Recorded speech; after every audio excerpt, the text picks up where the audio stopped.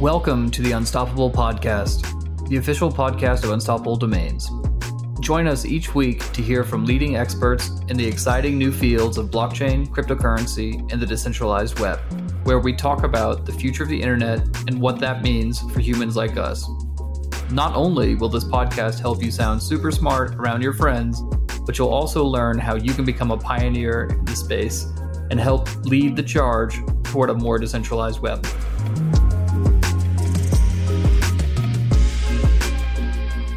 Hey everybody, welcome back to the Unstoppable Podcast. I'm your host, Diana Chen, and I'm joined today by my co-host, Matthew Gold, co-founder and CEO at Unstoppable Domains, and our guest today, Yat Siu. He's the founder and chairman of the board at Animoca Brands. Welcome, Yat. I'm so happy to have you here. Pleasure to be here. Thank you. So to start off, you're involved in a lot of things, but the main thing we want to talk to you today about is Animoca Brands and your interest in NFTs and all of that good stuff. But take us back to the start of your crypto journey. How did you get involved in crypto in the first place? So maybe I'll start actually how we got involved actually with NFTs, because the crypto stuff is interesting, but maybe a little boring. But I think the more interesting part is how we got involved in NFTs. So we actually were investors and eventually acquired a small studio in Vancouver called Fuel Powered, whose CEO and co-founder was a person called Mick Naim, who became a co-founder of Dapper Labs, the company behind CryptoKitties. And at the time, he was sharing an office together with another person running a company called Axiom Zen that was basically founded by Rohan. And they both were sort of working together on this little experiment called CryptoKitties. And of course, at the time when we were discussing sort of the acquisition of Fuel Powered, CryptoKitties was not meant to be part of the program at all. It was just more like an experiment. Let's see how it goes. And then midway through our sort of completion of the transaction, CryptoKitties just took off, right? Like in a big way in the end of 2017. And through that arrangement, because Rohan basically asked Mick, you know what, come join us and sort of go full time on this because it's going to change the world. And we kind of sort of agreed as well from that. So we said, look, Mick was going to join you. He's going to advise us. We're still going to acquire Fuel Powered, but we would then also have a closer relationship and become your publishers for, at the time, what was CryptoKitties in our part of the world. And so that was sort of marked the beginning of our journey with NFTs pretty early sort of in the development. And we also kind of had a quasi front row sort of seat as to everything that was going on there. Ultimately, that also led us to become a shareholder in Dapper Labs as well. So that was sort of our beginning in that journey. Got it. And so this was probably around 2018 when CryptoKitties was getting big? 2017. And then we became publishers in actually January of 2018. So it was very, very fast. Yeah. Okay, wow. Okay, so back in 2017, NFTs weren't really a thing. They weren't really talked about beyond CryptoKitties. People are just now in 2021 starting to understand what NFTs are. So back in 2017, how did you start learning about NFTs? Like, how did you wrap your mind around this concept? Because people are still struggling with this today. So I think the light bulb moment that went off for us was the fact that you could actually have real, true digital ownership, one that we as the entity that produced them, so to speak, could not alter or change, right? And I think this is the part that is important because we view NFTs actually as property rights, not necessarily as just sort of an image or something. It represents essentially a contract of true ownership that you have between whatever asset that is being represented. And the other thing that was really interesting about CryptoKitties was that actually the creation of the kitties outside of the generation sort of Gen Zero cats, and the revenue that would be generated was only done through other people breeding cats and essentially trading those cats. And then the company would make money from the revenue share of that. And I remember one of the interesting conversations we had when we were discussing, we actually did the publishing deal with HTC that sort of launched a crypto phone and combined it with CryptoKitties. And we talked about bundling CryptoKitties with the HTC phone. We said, oh yeah, okay, well, we can give you some CryptoKitties, but it's going to cost $15 for a pair of them. And it was like, what? Right? I actually have to buy these things from the market and bundle it with the phone. I can't just you can't just give them to me and I can just upload them or something. It didn't work that way, right? It was sort of that concept of that true digital ownership that for us was sort of the light bulb. that allowed us to sort of think about that space in terms of the gaming space, particularly because we're a video game company. And the other thing that was big for us is, for anyone who's been in the video gaming for a long time, we often dream about the ability to actually openly trade these assets, to be able to transfer ownership on them. We can't actually do that. Prior to that, there were services like Item Bay. Obviously, eBay has sort of black market approaches in terms of people trading assets. So that market already existed before, just wasn't sort of allowed to be done in a sort of legal way. And sort of NFTs represented a way in which we could do that. And so for us, that was sort of, that big sort of moment where we could do that because the assets are owned by the user. They're not owned by the company or studio. That must have been actually a pretty interesting conversation because you're talking to one of these large phone manufacturers for a distribution deal, and they're like, "What do you mean I have to buy them?" And you're like, "Well, we didn't didn't think about how you could maybe incorporate that distribution in." And I think that's something that crypto has a problem with just across the board is how do you on these on-chain assets, how do you also work in with your distribution partners? This is a chicken and the egg problem of trying to get these things out there and in people's hands.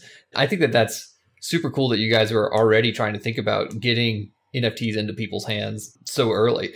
But before we dive into that, I actually kind of want to ask if we're trying to explain NFTs to someone who maybe not in the space, like how do you explain it to your mom? And I understand the property rights part, but I always like to get people inside, get them, what's your 2 sentences? Because I'm sure you get asked all the time. Well, I don't know if I have an appropriate response for my grandma, right? but the way that I just like to describe non-fungible tokens outside of the property rights context is I think of them as open digital assets. So to me, non-fungible tokens will do to digital assets what open source did to code. I think that's the way that we like to explain it, at least in terms of the possibilities there. And that's possible because you have property rights.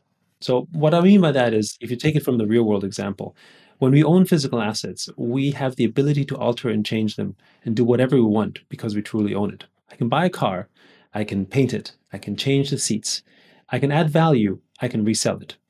I can get a loan on it, I can do whatever I want with it. I can't do that with our digital assets in any game today, actually, right? So, because I don't own it. But with an NFT, I have this component of an open digital asset, which means I can add layers of experiences and value on top of it in any which way I please. In fact, I don't even know how you will do it. Something will come up that's kind of cool. And, there you go. And then whether you resell it, whether you wrap it, whether you sort of, give a lending product, whether you provide a fractionalization service, these are all added layers that you can add on this because the person who you interact with truly owns it. So I think of that as the layer that, for me, is the true power of what non-fungible tokens represents. You said a lot of the use cases aren't really out yet. We don't really know how people are, what are changes that people can make. Like when we're talking about a car or a house, we know, basic things. You can paint it, you can rearrange the furniture, the seats, things like that. I'm sure you've given this some amount of thought. Like say you bought a piece of digital art or any other kind of digital asset. What are some, like creative or more practical things that you can do with it to make it feel more like you own it in the traditional physical sense than just, in a virtual sense? So I guess maybe I want to challenge that thinking about why is it important to own it in a physical sense? Certainly, if you have kids or the younger generation, I don't think they care that much about how they're necessarily physically represented as much as they're virtually represented. Their stats in game is more important. The number of likes they have on Instagram is perhaps more important. How they're viewed virtually is perhaps more important than they're viewed sort of physically. I'm from a generation where people sort of wanted to be sort of seen where the paparazzi was in terms of newspaper sort of articles or sort of magazine covers. And, oh, look, he was there at that restaurant or that bar or that club or something, right? That's not a narrative that is that big anymore. It's more like, what game are you playing? How many kills have you achieved? How cool are you in this kind of virtual world or another? So I think that's part of that paradigm that's changed a bit as well, where we're trying to make a bridge, which is relevant. I mean, you could have, a screen, you can have a cool video representation, but I feel that's limiting its potential. I feel that we're still trying to fit it in some kind of, call it old world order, which I don't think is really necessary. And that's why we twist ourselves a bit. I love that challenge to, the traditional way of thinking. And so if we kind of go off of that conversation and talk about like, what is the impact that we can have on NFTs digitally? So for example, like would I be able to sell a tweet? Like say I tweet something that I think is really funny, really clever, hasn't been tweeted before. Would I be able to sell that tweet with the goal of sort of like making it go viral, getting a lot of likes and retweets and, you know, getting famous that way or whatever the case may be? Like, let's just envision some like real cases that could potentially happen. The tweet example is perhaps interesting just because of Jack Dorsey's sort of auction of that tweet. The issue with the tweet, as exciting as interesting as it is, and perhaps even historic, is the fact that the tweet resides in a centralized environment. And actually, that was demonstrated earlier when someone bought a tweet, and then the owner, the poster of the tweet, actually promptly deleted it, probably just to make a statement. It was the very first rug pull on an NFT. Yeah. But you know, when you think of it as an expression which is maybe a form of art, maybe that was the whole point, right? That they tried to sort of demonstrate. But I think that is part of the issue about interfacing something like a non-fungible token with something that is actually in a centralized setup, which means that you own it, but do you really, right? And that's the part where if you can actually make the asset truly a non-fungible token and it resides in a digital context in its truest form, which we think of in terms of NFTs because they're born digital, as it were, then you actually truly own it and it can't be taken away from you. Whereas here, it's really a sort of context of that. But the way to think of that is autographs, right? It's kind of like an autograph. You know, I've got the original signature, the original version of that, and that's an example of that. Where I think open digital assets really sort of add value, these non-fungible tokens, there's sort of multiple layers to it. But the first one, obviously, is the benefit that it gives power back to the creators. Because as we've seen now, many artists and creators actually make more money from the secondary resale in the secondary markets from these assets than they do from the primary sale. And they continue to make a royalty of that going forward. That's a very powerful way and a very powerful sort of statement in what it means for the future of creators. Something that wasn't possible before. I mean, imagine if in the physical art world, you know, the estate of Picasso was able to generate a small percentage of the sale that happened every single time in Sotheby's or Christie's or elsewhere. Actually, the amount of value that would be generated for Sotheby's, but also every other Picasso owner, would be tremendous because the estate would have more funds to promote or create or produce sort of the message of Picasso, right? So I think it puts value in the right places. And I think that is sort of an important part of that transparency. The other part about this is where I go back to open digital assets, is that we don't really have the full picture of what people can do. We're only really scratching the surface. You know, I'm from an age, sort of, when I came to Hong Kong in 93, I started one of Hong Kong's first internet service providers in 93. Okay, so there were maybe tens of thousands of internet users. It was an idea that was a little bit too early. But, you know, way back then, there was a big movement. And that was open source.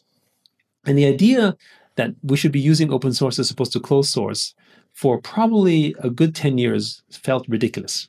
Because how could you sort of compete with sort of, you know, the professional code that would be delivered by, you know, third-party companies and, you know, and so forth.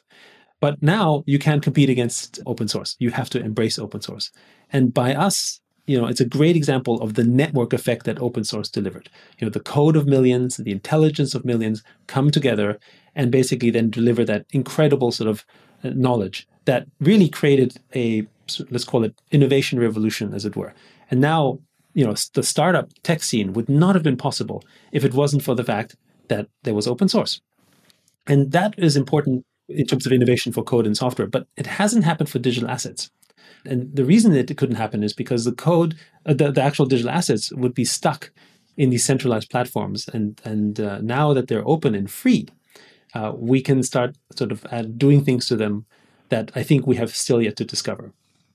So I want to take it up a little bit here, and I wanted to talk a little bit specifically about Animoca and what digital assets you guys are currently issuing and kind of where you guys are in the market. So I would love to just hear a little bit more about what you guys are working on over there currently, and what do you see as the next couple of things that you guys are going to be rolling out over at Animoca, just to kind of set us in a time and place here on the discussion.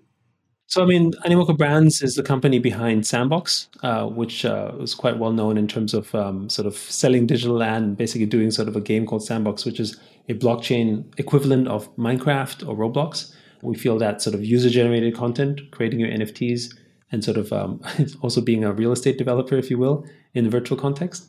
And that's been quite successful. I mean, not too long ago, we sort of sold roughly $3 million worth of land in I think 5 minutes or so.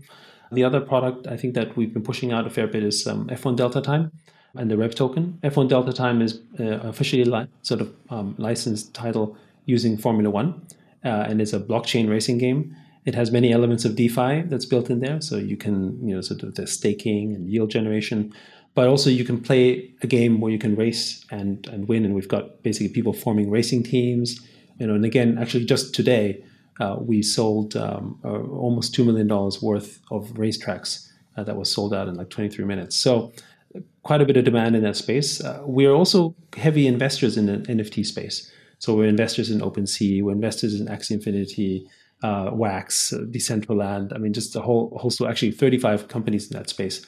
Part of the reason we did that is when we entered this space and of course Dapper Labs, when we entered that space in 2018, there was actually a pretty lonely field. Nobody was really investing in that. And so to help build an ecosystem, we thought, well, maybe we need to sort of do something about that as well. And so we invested in many of those companies to help bring up that ecosystem at that time. So we kept doing that until, I guess, we were continuing to invest. Most recently, we made an investment in NFTFI, which is the lending platform for NFTs. But this is something that, obviously is no longer as needed because, lots of funding is now going into the NFT space as compared to before. I remember because Unstoppable, we make NFT blockchain domain names, and we were founded in January 2018. So I remember exactly what it was like in 2018. And we actually, know the Rarible guys and the OpenSea guys and all the people inside the space. And it was such a tiny community 3 years ago. And then it has absolutely exploded over the past couple of years. Or actually, I would just say mostly in the last 6 months. Even 6 months ago, you could go and get NFTs. A friend of mine actually got the Paris Hilton NFT off last summer. And I think now that you wouldn't be able to get that for less than, 7 figures.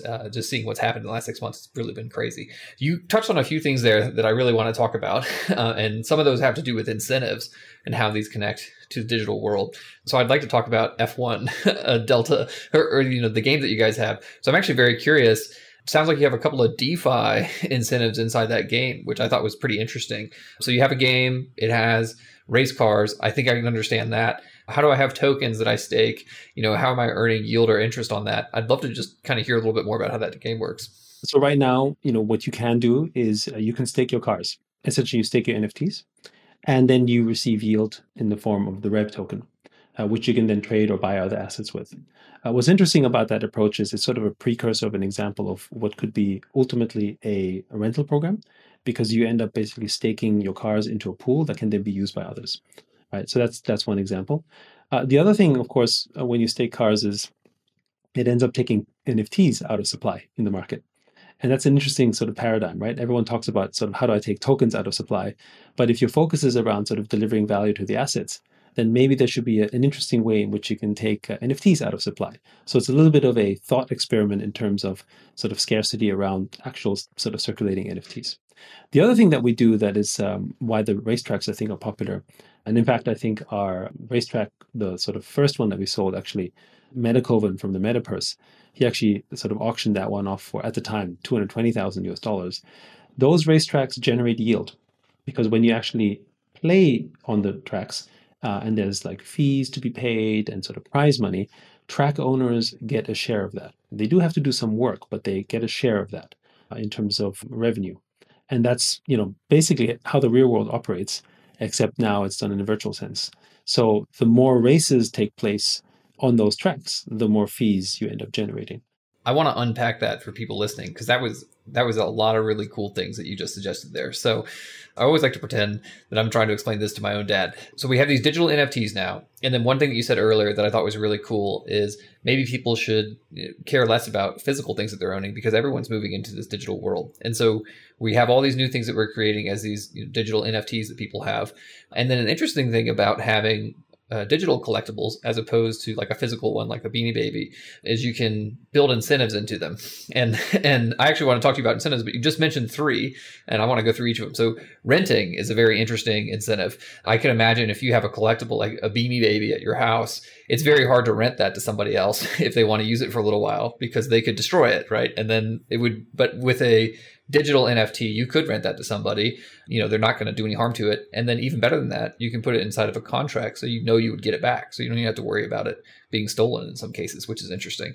Another one that you mentioned was like supply reduction. And I guess this is more about specific in-game mechanics. There are certain things that I guess you can imagine people playing the race car game, for instance. You've been trying to win this race for a very long time, and you realize that this guy's car is no longer in the game because someone has taken it out of the game. So maybe you want to race because you can never beat him, right? But now he's gone. So that can also be something else that comes in there. And then the last one you said, which is interesting, I wanted to kind of talk about, was the idea that someone could build their own racetrack, which is essentially like a level inside of a game, at least inside of my head. And so inside this digital world, you could build a specific area of the game that people could only get access to, and maybe you could charge for that. And so that makes a very more interesting way for people to connect on these open protocols for people to come together. So those are three that you just said there. And I think most people don't realize that all these incentives are going to create all sorts of things that we can't even imagine that people could do with these digital assets. So you gave us three there that I thought were pretty interesting. I was wondering, do you have some other ideas floating around about incentives that you guys are looking at this next year that we may be interested in seeing coming out? I'm very curious what you guys are thinking on in this space. Well, first of all, I mean, the beautiful thing about sort of crypto and blockchain gaming is that there's no shortage of ideas, right? Everyone basically has all sorts of new creative ways in which they can experiment. And often we're ideating them sort of somewhat on the fly as well, because we are experimenting as to how to do that, right?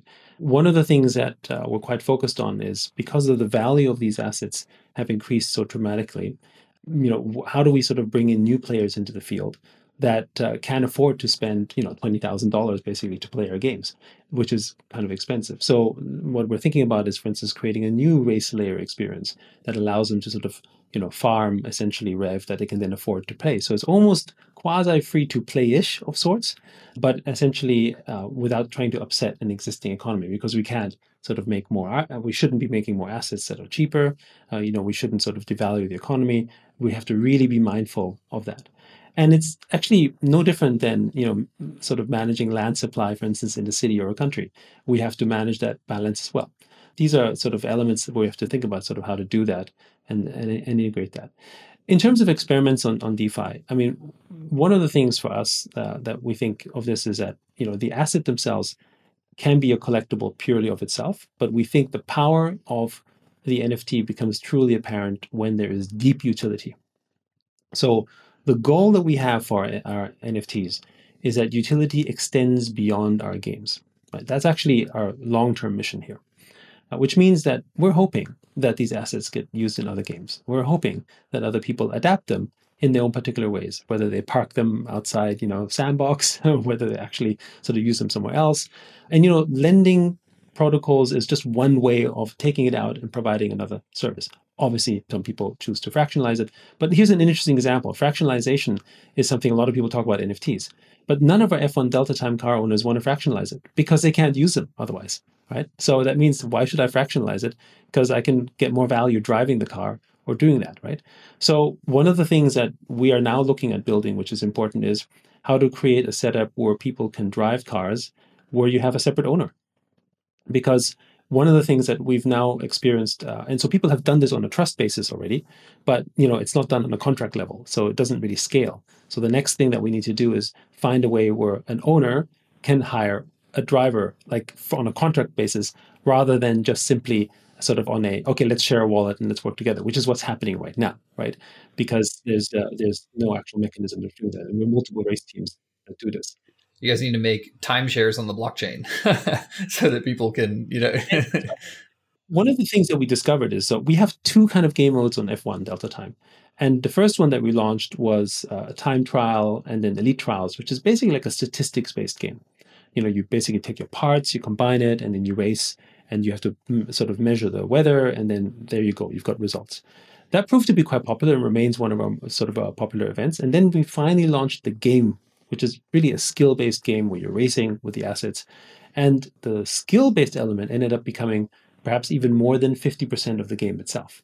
So the assets were important, but skill ended up sort of tipping the balance. Whereas a statistics-based game, it was really just around getting the right statistics, and people built spreadsheets, people built programs to analyze it and sort of did that. But when it came to skill-based, a whole bunch of guys are like, actually, I'm not that good at this, right? I need to find someone else to help me that. And that in itself then created a new kind of economy by itself and a different kind of barrier. So the type of games and experiences you build will end up also creating different kind of economic incentives that we have not envisioned at the time. I think that is actually an incredible insight. So I'm going to unpack that from my own playing games online. You can imagine a situation where like I may be really good at doing one part of the game, right? But then in order to accomplish another part of the game, I may not be very good at it. And right now, if you're playing a game online, it's like you as your character have to do everything, or maybe you as a group of characters have to do everything together. But it could be in the future that like I have to make a friend on the internet and say like, hey, like I really can't do this race course. Like I built the car because I'm a really good mechanic and I love that part of the game and I'm really good at that part, but I just can't beat this race course. And until I beat this race course boss, I don't get to go to the next level. And there's somebody else on the internet, and now I've just made a friend. And I'm like, hey, you can borrow my car for an afternoon and then drive it, and then he can play that part of the game, and then he can beat it for me, and then maybe I can go to the next thing. So I really kind of like that because it's more ways to have richer connections with other people in a digital environment. But of course, I'm sitting here and I have my VR headset over here on my right. So like, I'm definitely all the way out on the edge of this thing, but I think that that's super cool. One other thing I want to talk about before we kind of move on to the next section is actually creators. And specifically, I want to talk about artists because we mentioned this really earlier. I think people are missing this, but it's pretty easy, is that a work of art can pay someone, or like a work of music or something, can pay them every time it gets transferred in the future on the secondary market. The example that I give is if I'm like a young and developing artist, sometimes I'll sell my work only for a couple $1,000s. And then 15 years later, maybe someone says that that's my best work that I did, much earlier in my life. And that art piece will resell for, $15 million. Like if I'm really good at whatever it is, and I'll get zero on that secondary sale. And the nice thing about these digital assets is that you can put inside the code itself that whenever this thing gets transferred, for money on these secondary exchanges, that the original creator gets a portion of that. And so I look at that as like a way of kind of smoothing out your lifetime earnings, right? So as a young artist, you can, and it also aligns incentives. So I just think that that's really cool. So I'd like to pass that back to you and see if you've seen that in the companies that you've worked with, and just kind of getting your opinion on how you think that's going to help creators, one, make more money now, and then two, like align incentives between creatives and their audience over time. I think the way to think of this, the way we think about this, is that, yes, absolutely, you're right? Creators have this ability to generate more value from secondary sales, perhaps, or at least value over time. Whether it smoothes over sales or so may not even be the main point. I think the main point is that you are justly rewarded for the work that you've done, and you create a collaborative environment with your collector owner of these assets. And I think that's the part that's really quite powerful. Because at the end of the day, it is rarely the artist that makes his art famous. It is often the collector, or the collector as a community. Oh, we all own Picassos. That should be valuable. Let's go work together and sort of tell the narrative, right? And that's the power of what sort of blockchain and, in effect, tokenizing has done, right? It's created a value system within a community. We see this with social tokens. And NFTs is a form of a social token, if you will, or sort of social non-fungible token, because it represents a piece, particularly from a creator standpoint, of him or herself, right? And that representation is then ultimately owned by a collection of people out there, non-fungible or fungible. And then what happens is that they talk about it, they participate in it, they maybe resell it. And every time they resell it, they actually grow the narrative of the artist, and they become closer to the artist in that process. So it actually is a very deep way in where value and true value generation happens, we think. Now, this isn't just sort of an artist making an art and then is resold. The composability and the adaptation that happens, as I say, about open digital assets is where I think it's exciting. With F1 Delta Time, for instance, we don't have a creator element per se, but people basically build cars with all the parts and components, put them together, which is a collection of 8 to 10 assets as a bundle for perfect racing or something, and then they resell it. Sometimes they give it away at low cost to create user adaptation, but it's another form of adding value, right? It's basically sort of OEMing parts, if you will, and making a custom race car. So it's not just about, oh, let me resell it and talk about how great it is. Let me add other elements to it for this version or that version, and you add value to that. And that sort of add value makes the community stronger, makes the process stronger, brings people closer together, right? I mean, there's so much glue here in that process and that's really what we love about sort of this whole thing about open digital assets. I love what you just said there, because with NFTs and anything new that comes up in this space, my question is always, how does this apply to my real life, right? Like all of it kind of seems mostly theoretical when it first surfaces. And I'm always like, well, just tell me the practical implication of it. And that's why I love what you just said, is like it builds community. It creates more of a social component and more of a collaboration component. So taking a step back to that, who are the people that are using Animoca or playing blockchain games right now, buying the NFTs out there? Who are the people doing it right now? Are they people like Matt, who's got a VR headset next to him on his desk? And then how long until normal people are using it? Not that you're not normal, Matt, but how long until the masses are using these things? And how do we get to that point? One thing to understand perhaps is that I think the community globally of people who own NFTs is perhaps still only 500,000, maybe 700,000 people, right? I mean, in the context of the world, that is still very small. But the reason we're seeing this explosive growth is that we went from 150,000 people last year to, 300,000-400,000 people this first 2 months or more. So we're effectively witnessing a tripling of an audience, right? So we think, wow, look at all this growth. But unless we believe that non-fungible tokens has a market appeal of no more than 10 million people, we still have a long way of growth to go. And so it's natural for the sort of innovator type people to be in the NFT stage. And that's what we're seeing right now, broadly speaking, right? We are experimenting in terms of how to bring non-blockchain people into the blockchain world. But I think it has to come from a place of value. But for games like Sandbox and particularly F1 Delta Time, the ability to sort of understand NFTs and crypto is important because the game was designed that way. And one thing is that for that audience, it is also important, right? What happens on chain is important. Can I audit the ownership?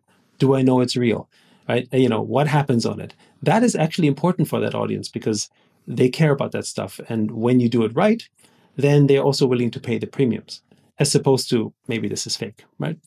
Now, this may not be super important for people who are not in crypto. And I think in the mid to long term, that has to be the approach. So right now, for instance, with one of our companies, Quid, which is a digital collectible marketplace, but it's not fully on blockchain in the sense that it sort of began life as a mobile sort of digital collecting experience. And they've got like 7 million collectors on there. So probably, and with licenses from Marvel and that kind of stuff, but not blockchain yet.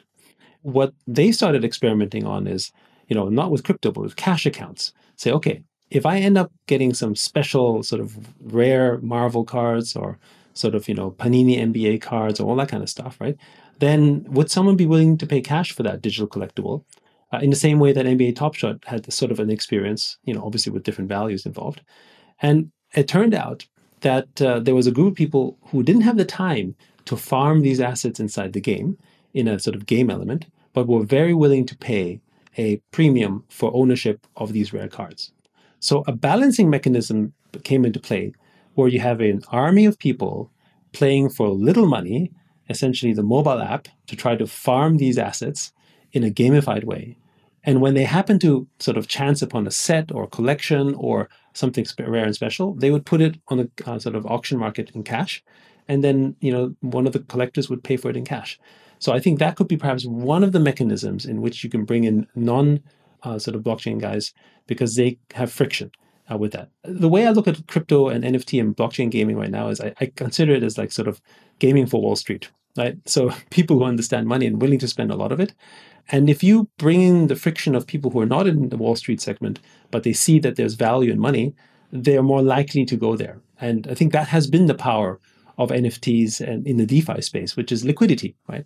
Without the liquidity, then NFTs would probably not be very effective. It needed to have the DeFi infrastructure. It needed to have the liquidity in the marketplace for it to have the appeal that it has today. I love all of that. I think that our goal here too is to, not just be having these conversations, talking to people who are already in the crypto and blockchain space, but to really help people outside of the space understand why this stuff is so cool. And I love that you guys are doing that as well. Another practical application of NFTs is something that you tweeted recently to Bill Gates, actually. So we all know Bill Gates back in '96 said content is king. And we've all heard this, but you tweeted at him that NFTs is the very definition of liberating content, ideas, and experiences in a truly decentralized manner that you believe Bill Gates envisioned when he said content is king back in 1996. So I just wanted to call this out and give you a chance to explain or educate us on what is the connection between NFTs and content. Well, so when the internet really started to become sort of a promise, although still early, many of us recognized, and of course, Bill Gates was one of the first ones to recognize that actually content would be king for one main reason, that anyone could sort of produce content. You wouldn't necessarily have to read content just in a newspaper or in a centralized sort of large sort of studio. Anyone could make content. Anyone could make a podcast. Anyone could make a blog, and they could be heard. Because what the internet sort of 1.0, Web 1, Web 2 was this effective broadcasting mechanism, or if you will, a giant, super cheap photocopier that in time simply got cheaper and cheaper and cheaper, right? So the cost of content distribution basically went down to zero. And that is the reason why knowledge broadly is a commodity, and we have all this information that we didn't have before. So that was great. That was wonderful. And so he sort of said, that's why content is king, because, content is available to anyone. The ones who make the best content would win. But it turned out not to be quite true at that time because of the infrastructure that the internet had. And sort of Jason Perlin then basically had a counterquote, and he said, sure, content is king, but distribution is queen, and she wears the pants.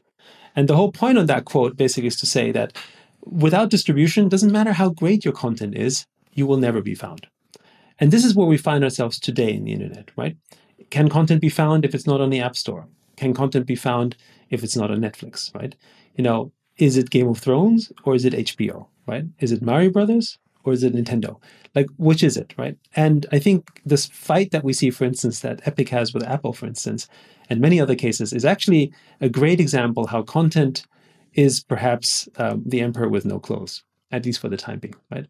And that is actually where we found ourselves. A sort of a little-known story, although actually quite well-known story in 2012 is, we were one of the largest mobile phone game developers in 2011. If you sort of search our history, you'll see that we dominated the charts. We were probably also the only, at that point, non-sort of, let's call it Western company that had such a prolific presence on the App Store. At one point, we had 12 out of the 20 top spots in the App Store. In January of 2012, Apple decided that we were a bad influence to the App Store, and they pulled all of our apps, just like that. Of course, at that point, that was kind of embarrassing, and we didn't really talk about it much, but the whole industry knew that basically Animoca lost all of their apps there. And we basically were removed from the App Store for basically 2 years, which had a major impact on our business at the time. And then we moved on to Android and so on. But I think the biggest issue for us was, of course, that, again, it was effectively a kind of rug pull, if you will. But in this context, a centralized organization, the distribution outlet, decided, for whatever reason, we don't like you, right? There was no appeals process. There was no due court order or something like that. There was nothing. It was just, that's how we feel like. That story, that deplatforming that we see, happens every day to some person around the world. For any content creator. We may not necessarily agree with the content they're producing, but that choice is actually not yours, effectively. And this is where non-fungible tokens are different, because ultimately the content that is created is yours. It can't be removed. Sure, maybe the discovery might not be available in the same sense, but I can't actually sort of take it away from you.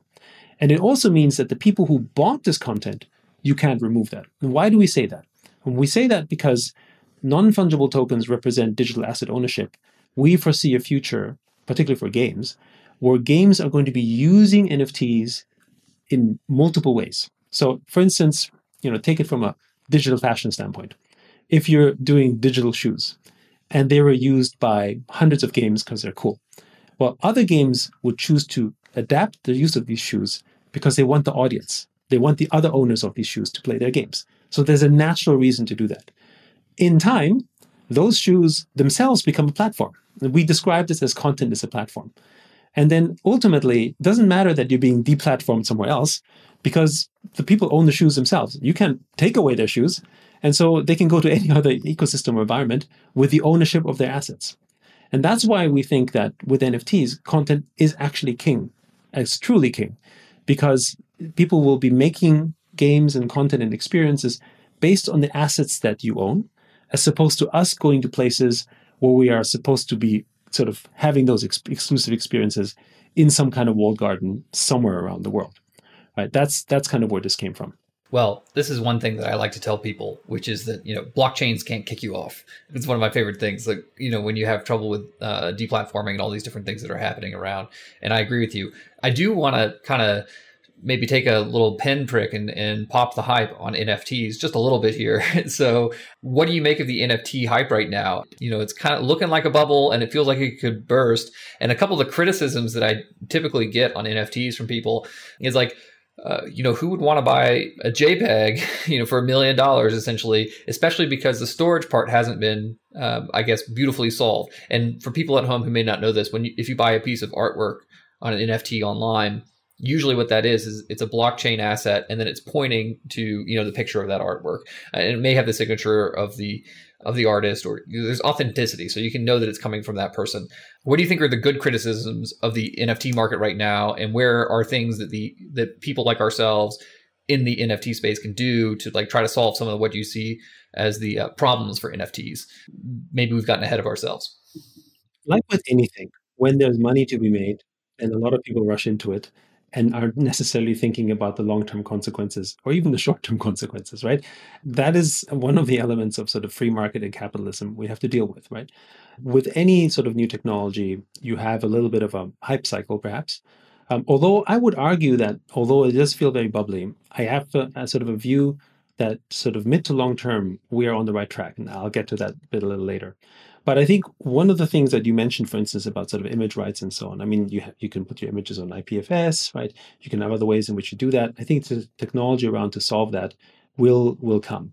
And I think what's missing right now is that we lack an understanding of what makes an NFT valuable. We rely, for instance, for artwork in terms of, I get a curator to verify it. And basically, the art without the actual verification is not actually that valuable, right? And that's kind of what we should be looking for in blockchain. In the same way that, you audit a contract or you audit your accounts, we should have an audit for NFTs. And those are things that we haven't done yet because the market is not that mature for the time being. But eventually, we will have to get there to ensure that the good stuff bubbles up.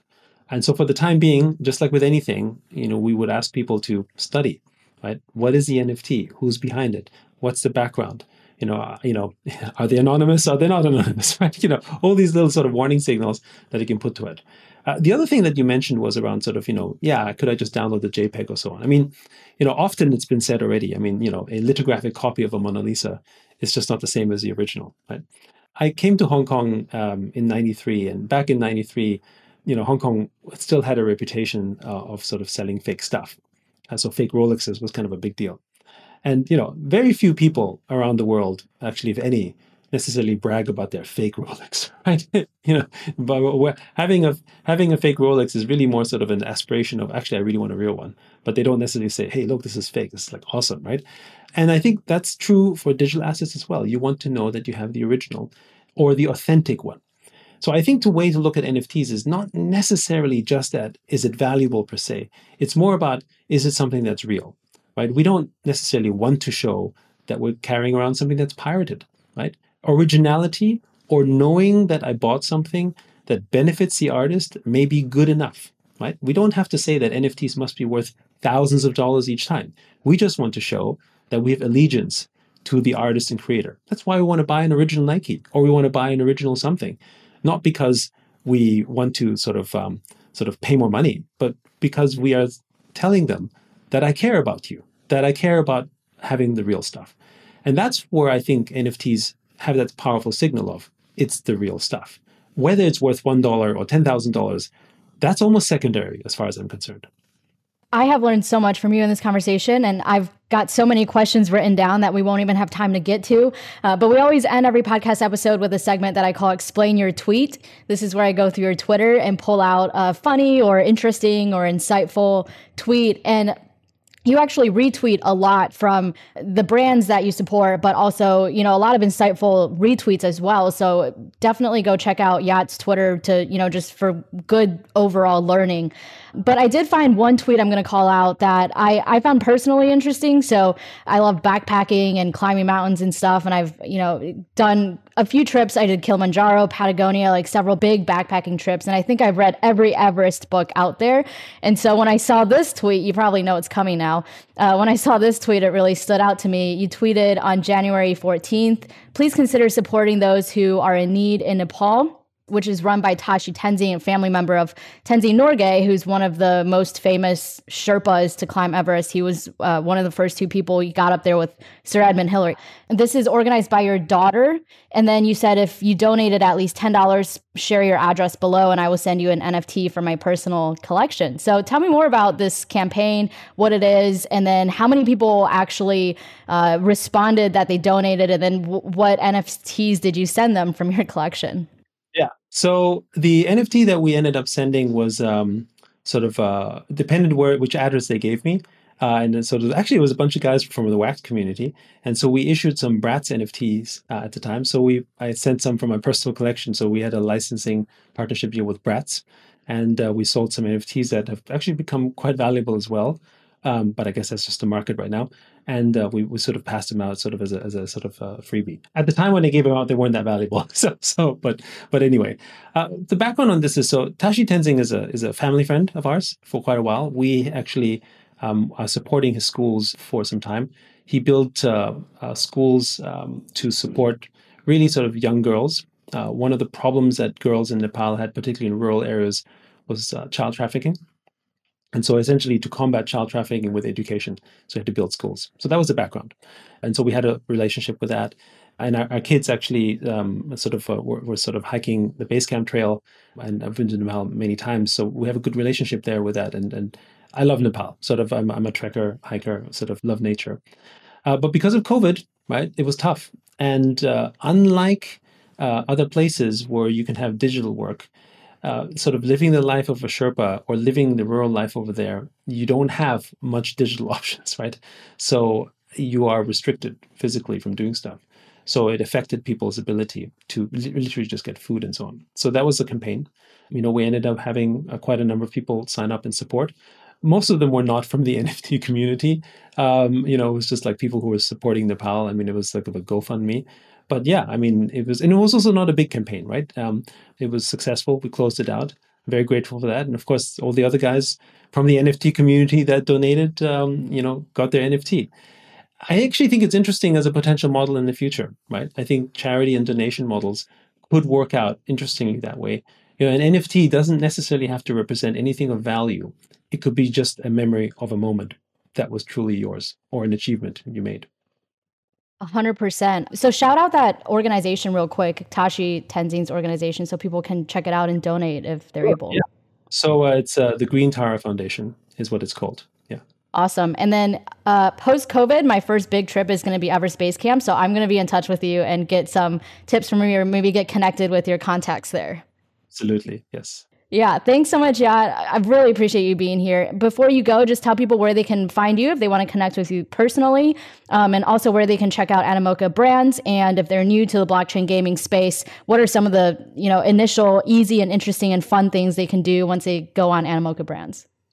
Well, I guess my Twitter is YSIU. It's pretty easy to find. It's probably the best way to interact with me, just because it's open and everyone sort of is there. Somehow sort of crypto and Twitter have become sort of the place to be in some ways. In terms of our products, I invite you to take a look at several of them if you can. F1 Delta Time. The other one is, of course, Sandbox. And probably from a pure crypto standpoint, Sandbox might even be the easiest experience because you can go there, start buying land and just learning about it. That seems to be an easy sort of translation. If you want to learn what we're doing with moving sort of traditional games into blockchain, I invite you to take a look at Gamee. It's both on the App Store and on the website, gamee.com. It's a play-to-earn platform for games. We think it's very powerful. And of course, the other one is Quid, QUIDD.com. And then most recently, we also acquired Limpo, which runs the Lim token to do sports NFTs. And actually, we have a bunch of other things, but I think I've said enough. So go check it out. That'll keep people busy for a little bit. Thanks so much, Yat. Really appreciate this. Thanks, Matt, for co-hosting with me as always. Thank you, listeners, for tuning in. And we'll be back again soon with another episode of the Unstoppable podcast. It was a great pleasure. Thank you.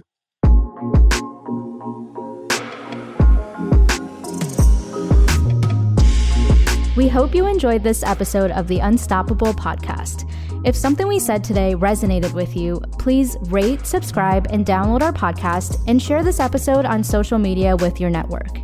And remember, the fun doesn't have to stop when the episode ends. You can continue this conversation with us on Twitter by tweeting your questions, thoughts, and ideas to Unstoppable Web. We look forward to chatting with you, and thanks again for listening.